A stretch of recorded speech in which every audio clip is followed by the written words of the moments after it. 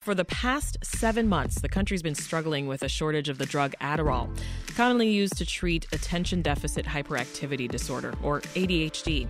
And things don't seem to be getting any better. With the shortage came a domino effect of issues because people are now going days without their daily medication, which sends them on a wild goose chase every month just to get their 30-day fill. And some are even rationing their supply to make it last. So with us now to discuss the shortage and the impacts on people and families with ADHD is Stephen Myers. He's a licensed clinical psychologist with Chicago ADHD Associates. Welcome to Reset, Stephen. Thank you. It's a pleasure to be with you. Good to see you. And Zoe Smith is here. She's a child and adolescent clinical psychologist and assistant professor with the Department of Psychology at Loyola University. Hey, Zoe. Thank you for being here. Hi. Thank you. I'm thrilled to be here. So, when the FDA announced a shortage of Adderall, did you both expect all these obstacles to arise for people who need the medication? You first, Zoe. Well, I wasn't surprised, honestly, because it's a life-saving medication and it's so important to people with ADHD. And so it's already not an ADHD-friendly system of getting ADHD medication. And so having this shortage has just shown all of the problems and the systemic issues that we have with this medication being organized by or, administered by the DEA and having the 30-day supply limit. It's just showcased a lot of the issues that families were already having. Yeah, you said it's not an ADHD-friendly system, which we'll dig more into that later in the program. But Stephen, I'm curious about your initial reaction to that shortage as well. The unfortunate situation is we're adding yet another constraint into the pipeline. It's hard for children or adult patients to get diagnosed. It's hard to find treatment, and it's hard to receive now the medication because of the shortage. What you're looking at, and Zoe is talking about this, is the idea of systematic problems in terms of access and efficiency of the system to get people the medicine that they need. Which version of Adderall were we short on, Zoe?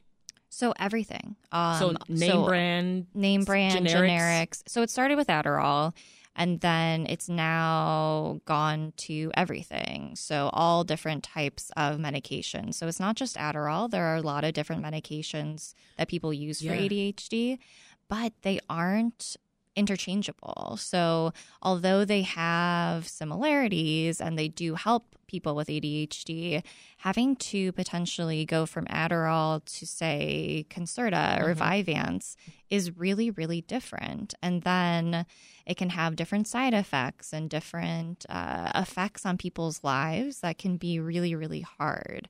And so, unfortunately, now it is all a shortage of all different types of ADHD medication, although it did start with Adderall. Yeah, wow. So you're both clinical psychologists who see patients with ADHD. Remind us, Stephen, of the symptoms of ADHD and what they mean for people who have the condition. Sure. So there are differences in terms of types of ADHD, but if you think about the main symptom areas, number one is inattentiveness, which is the difficulty focusing, being productive, remaining on task. Second cluster is impulsivity, or making rash, fast decisions, which is associated with carelessness and errors. And the third cluster is overactivity or hyperactivity, where this is the excessive movement, a lot of fidgeting, and moving your whole body around.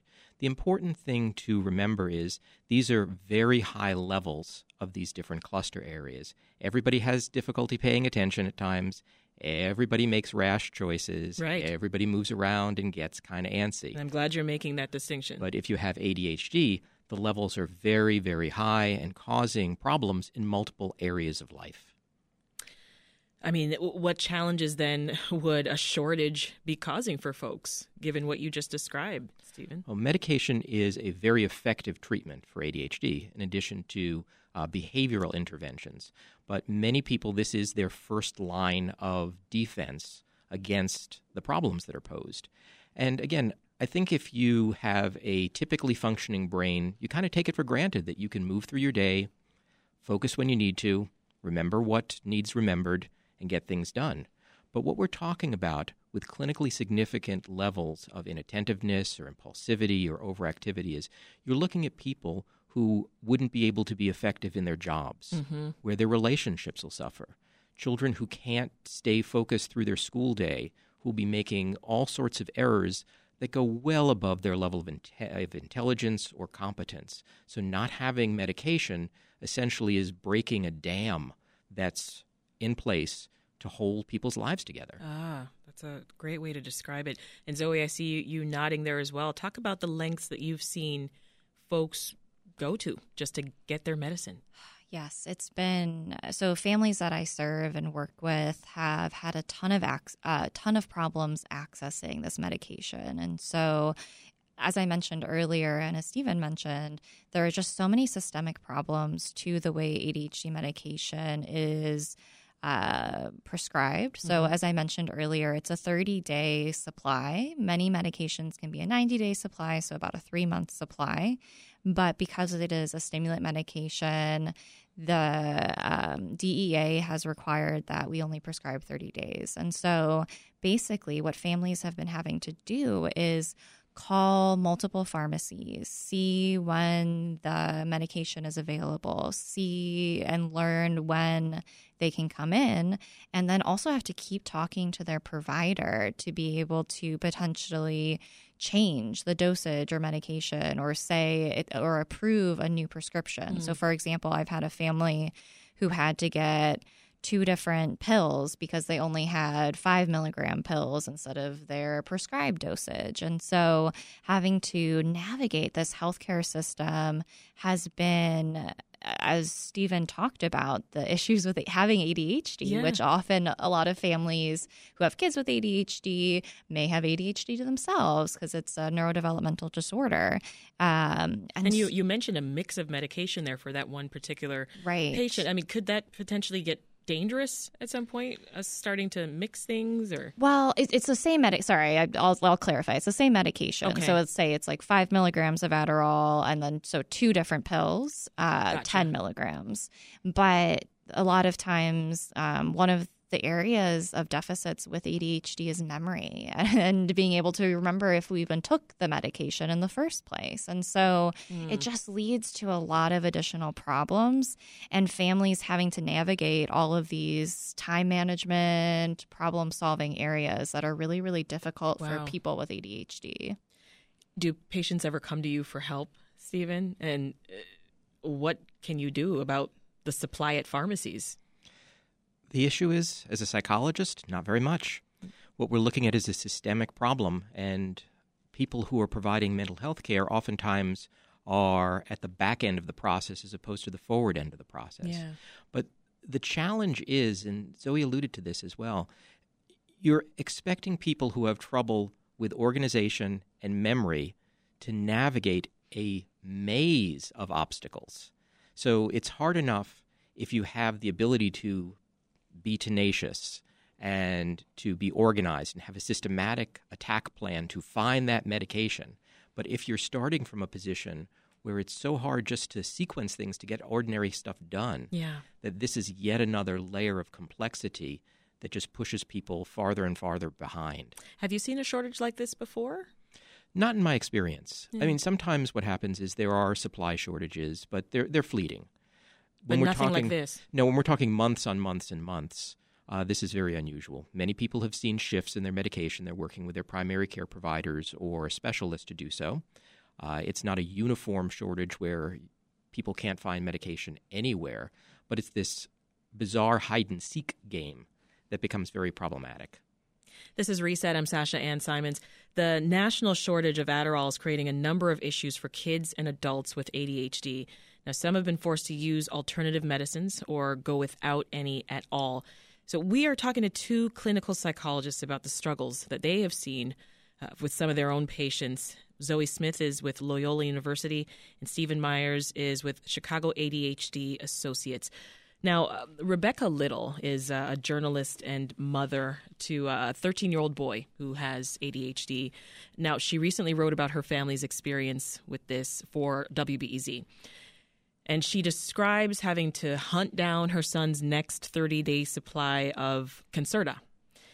This includes, calling a dozen pharmacies. She talked about issues with insurance coverage, incorrect dosage, and more, right? What about the people, though, who just don't have the time or resources to do all of that, Zoe? Yes. So they're just not getting the treatment, this life-saving medication that they need and want and have been told is going to be really helpful for them. They're just not getting it. And it's not their fault. It's the system's fault. And it's incredibly frustrating as a provider to hear this and try to problem solve with families, but also understand that if you don't have access to transportation to get to multiple pharmacies, if your insurance is not very good and doesn't cover things, and you have other expenses, your kids or you yourself, if you have ADHD, are not getting the treatment that you need to survive in this world. And it is incredibly frustrating for families. Yeah. Any thoughts there? No, I mean, it really does result in people just going without. And sometimes we think something will step in at the 11th hour. But the reality is, for many people, for many mental health conditions, there's no saving grace at the 11th hour, and they just do without. You can read Rebecca Little's story on our website. It's up now at wbez.org. So is there a clear solution to this problem, Zoe? We've talked about how it's systemic. I wonder if the FDA could possibly make changes to the limits that it has right now on production. Yes. Could we just make more? Yes, we could. But it's a complex issue, though, because right now it's actually the Drug Enforcement Agency that is enforcing these limits on stimulant medication. And then the FDA, one solution is actually to have the FDA oversee it, like many other medications that, people use in general. And so that would be a solution. But also, just like you said, to increase the amount of medication able to be produced would really help families, because there are more people who need this medication than there previously has. And I think we're going to get to that a little bit later. But it's not because ADHD was suddenly created in the pandemic or caused by screen time or sugar or something like that. Right. It's because more people are getting access to mental health care, getting access to services. And so with the pandemic came access for telehealth, and telehealth services, when done correctly and appropriately, are really helpful in decreasing a lot of barriers families had to receiving a diagnosis and then receiving treatment. And so, yes, exactly. Just be able to make more medication. Just make more. Yeah. I mean, it's not that simple, but it is that simple. Right. We're talking with clinical psychologists Zoe Smith and Stephen Myers, and they are going to stick around.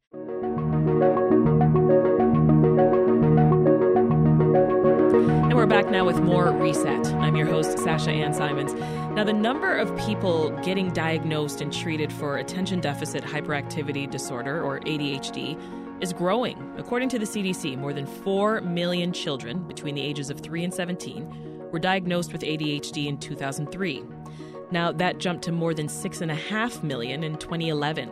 A study from just before the pandemic showed that diagnoses continued to increase through the 2010s. Meanwhile, the percentage of people relying on prescription stimulants like Adderall, Ritalin, and Vyvanse, that's been rising as well. But even as diagnoses rise, ADHD continues to be a misunderstood condition. So still with us are Stephen Myers, licensed clinical psychologist with the Chicago ADHD Associates, and Zoe Smith, child and adolescent clinical psychologist and assistant professor at Loyola University. Stephen, it is clear more people have been getting diagnosed with ADHD in recent years. Have you been seeing this in your practice? Yes, and it's a good news, bad news sort of scenario. The good news, if you have ADHD, it is definitely beneficial to receive a diagnosis and to be presented with treatment options. The bad news, it creates complexity. The additional people seeking diagnoses has created a bottleneck in the system where people are waiting to be seen by a medical professional or a behavioral health professional to receive the diagnosis. It also introduces the possibility for misdiagnosis, where because of increased awareness people are obviously concerned, but they might not have ADHD. They could have a different disorder, like an anxiety disorder, in which case you might not be able to pay attention, not because of distractibility per se, but because of intrusive worries.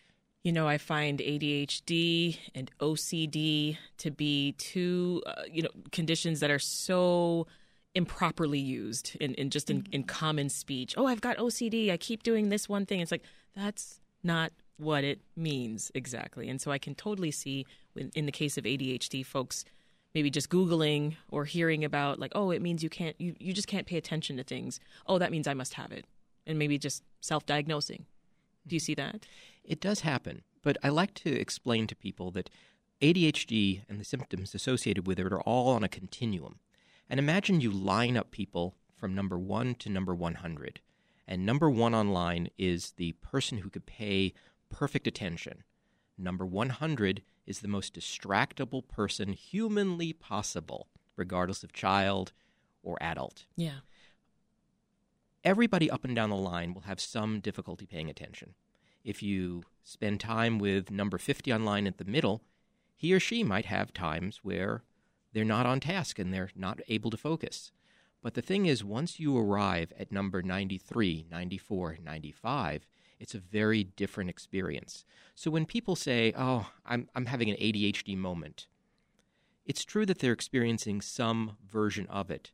But the key thing is sometimes it's not only this quantitative distinction, but it's a qualitative shift because you can't do the things that you really need to do in terms of your school life, your work life, and your relationships.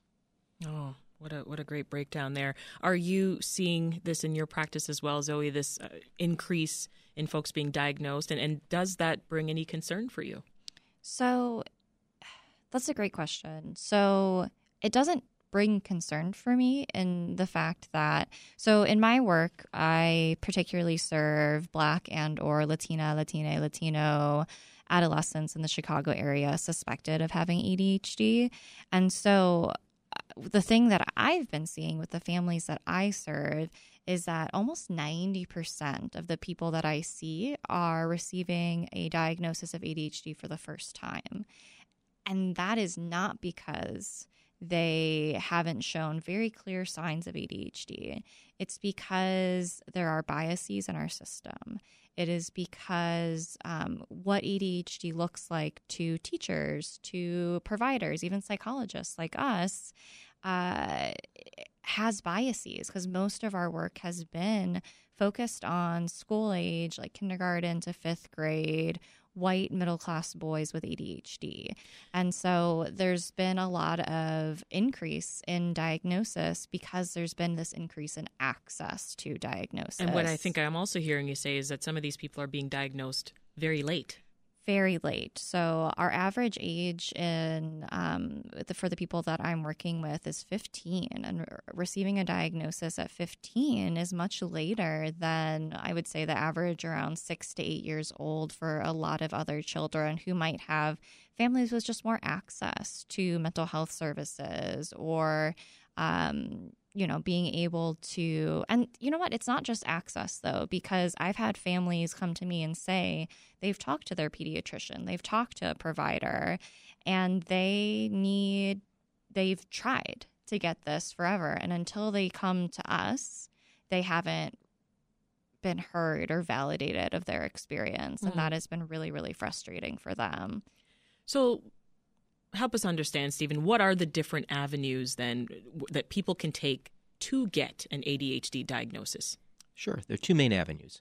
One, you can go through your primary healthcare provider or specialist. Most people will go through their pediatrician if the person of concern is a child, or their family medicine or internal medicine primary care provider. Sometimes when it looks like there's a coexisting disorder, the person is referred out to a specialist, typically in psychiatry. The second main avenue is through behavioral health providers. Clinical psychologists are the ones who spend most of the time doing assessment relative to the parallel mental health fields, such as social work, or licensed clinical professional counselors. They are equipped to treat ADHD from a behavioral perspective, but psychologists are the ones who spend more time doing assessment relative to our peers. So if someone's listening to us right now and they're thinking, I might have ADHD, what do you suggest then is the possible first step, Stephen? Sure. The most important thing is to find somebody who can do an assessment who knows a lot about ADHD.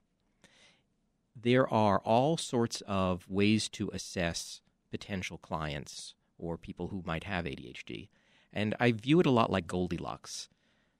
Too soft, too hard, or just right when it comes to finding the bed.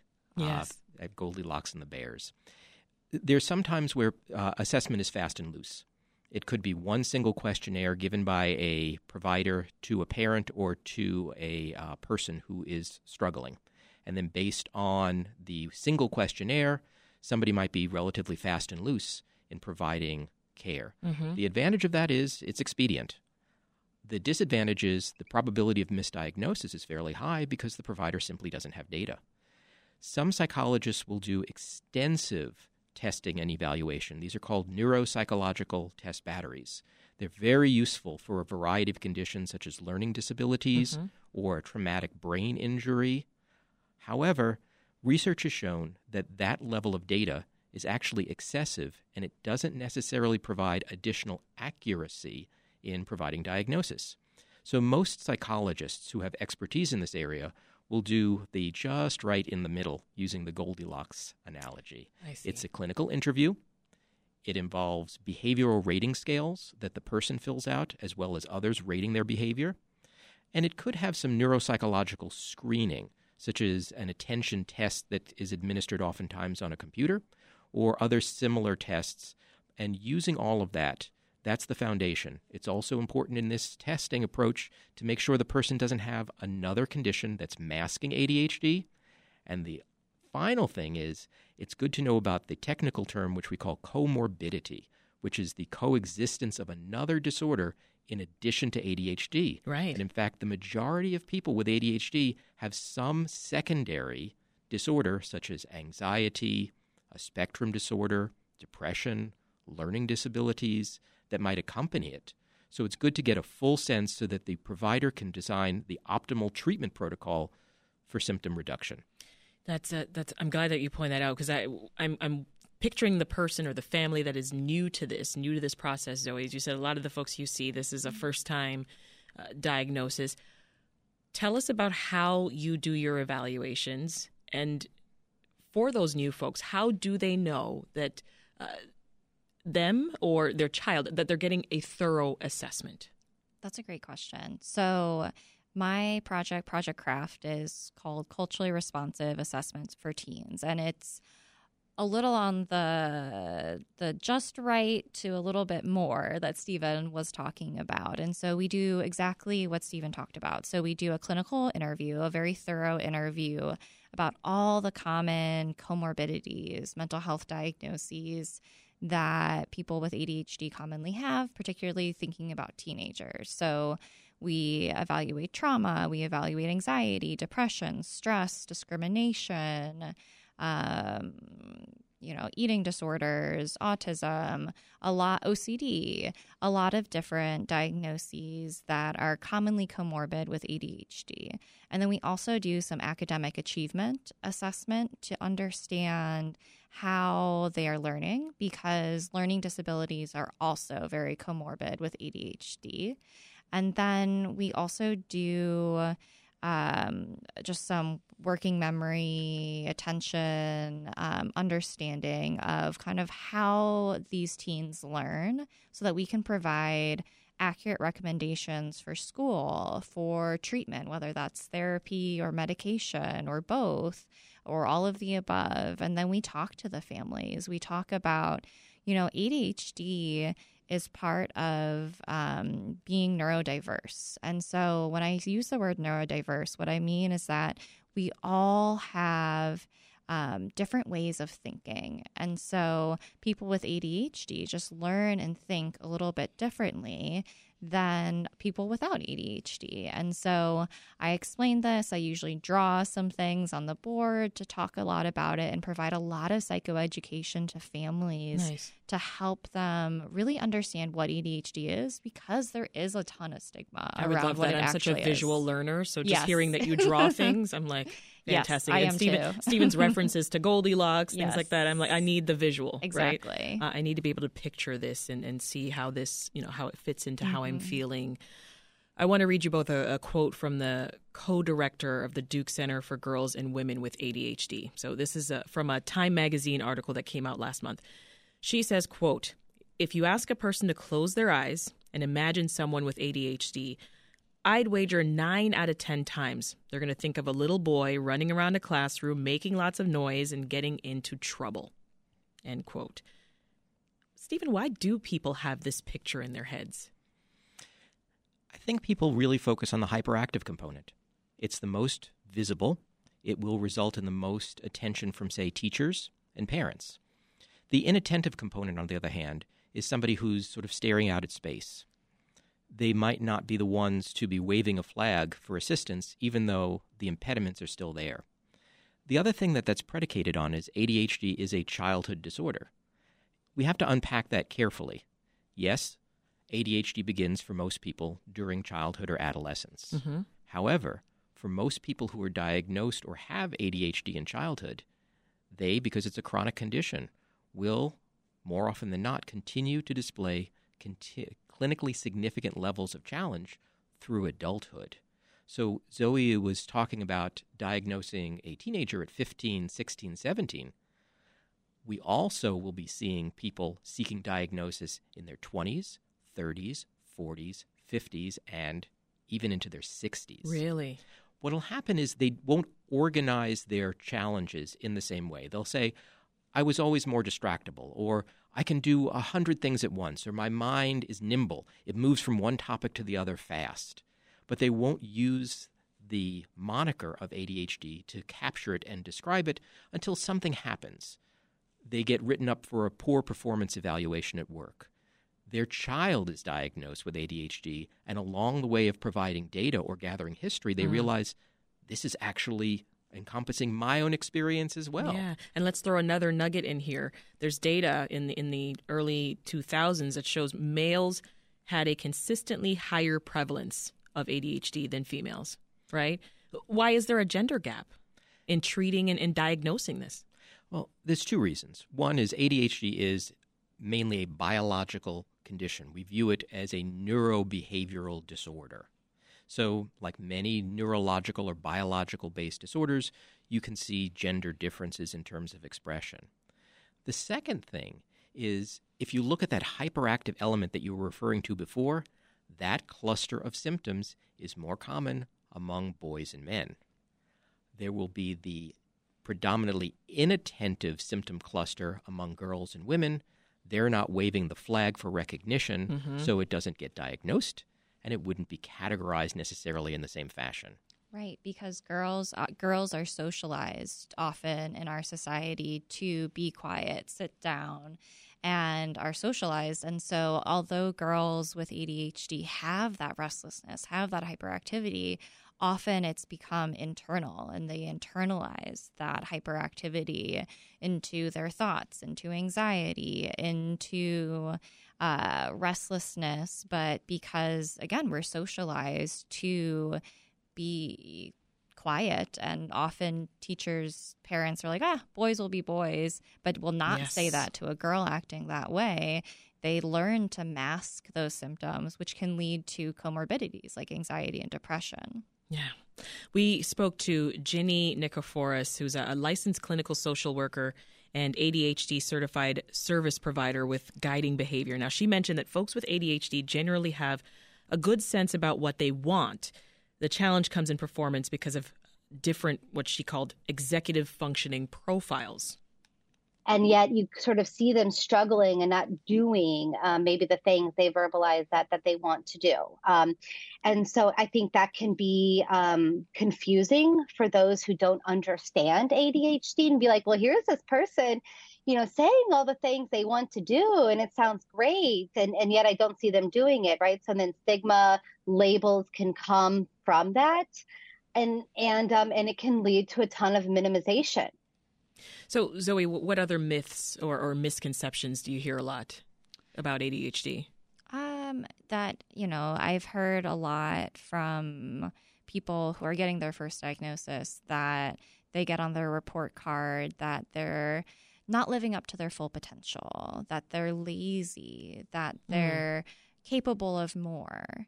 And those are things that just break my heart, because it's not that people with ADHD are stupid or lazy. I always tell my families we need to delete those words from our vocabulary, but that people with ADHD, the system of our education system, our work system is not set up for neurodivergent brains.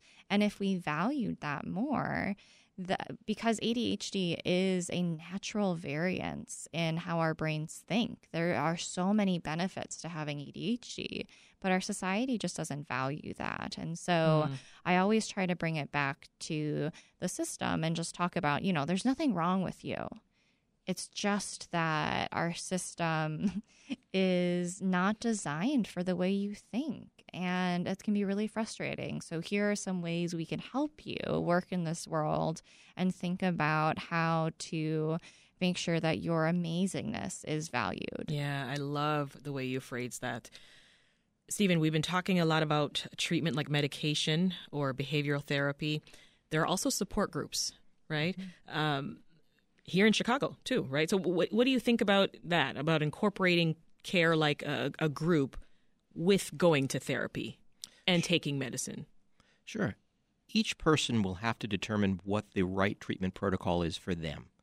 When I've had conversations about medication that a medical health professional would be providing, some people will say medication is not for me, and that has to be respected. Everybody should have control over what their treatment options are.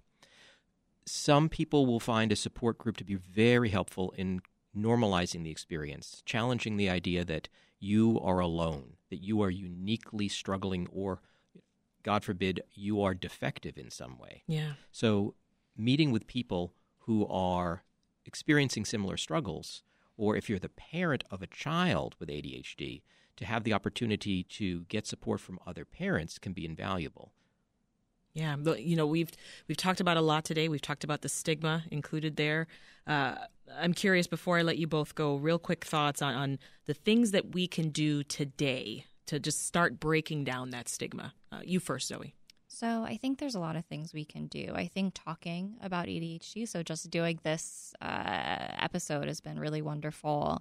Just getting the misunderstandings out there and debunking the myths. One thing that my team does is tries to get out a lot of information to communities. So we go to community organizations, we go to schools, we talk to all of the different people that could benefit from this information, teachers, parents, teens. But I think also really valuing people with ADHD more as a society. Yeah. And so we have youth and parent advisory groups where we talk about what it's like to have ADHD, what it's like to have a kid with ADHD, and how we can make our society better for them. Yeah. And so I think that just making these changes, making mental health care more accessible, making all of these things more accessible to more people are going to benefit everyone in the long run. I'll give you the last word, Stephen, breaking down the stigma and really changing the narrative about ADHD. Sure, and I'll introduce another technical term that we use as far as research-informed clinical psychologists. It's called biopsychosocial disorders, biopsychosocial. It's realizing that ADHD is not your fault, that there is a biological origin, the bio part, that expresses itself psychologically through these executive functioning challenges, organization, distractibility, memory issues, all of the challenges that we've been talking about. But also there's the social component as well. And Zoe was alluding to this as well. it's incumbent upon us as when we're designing classroom environments, when we're designing work environments, when we're thinking about what to expect of one another, to fully embrace this idea of neurodiversity. As opposed to one size that must fit all, it's incumbent on us not only to seek out assistance and diagnoses that would help us as individuals, but to promote the greater acceptance at the social level, which we can do. Stephen Myers is a licensed clinical psychologist with Chicago ADHD Associates, and Zoe Smith is a child and adolescent clinical psychologist and assistant professor with the Department of Psychology at Loyola University. Thank you both so much. Thank you. It's been a pleasure.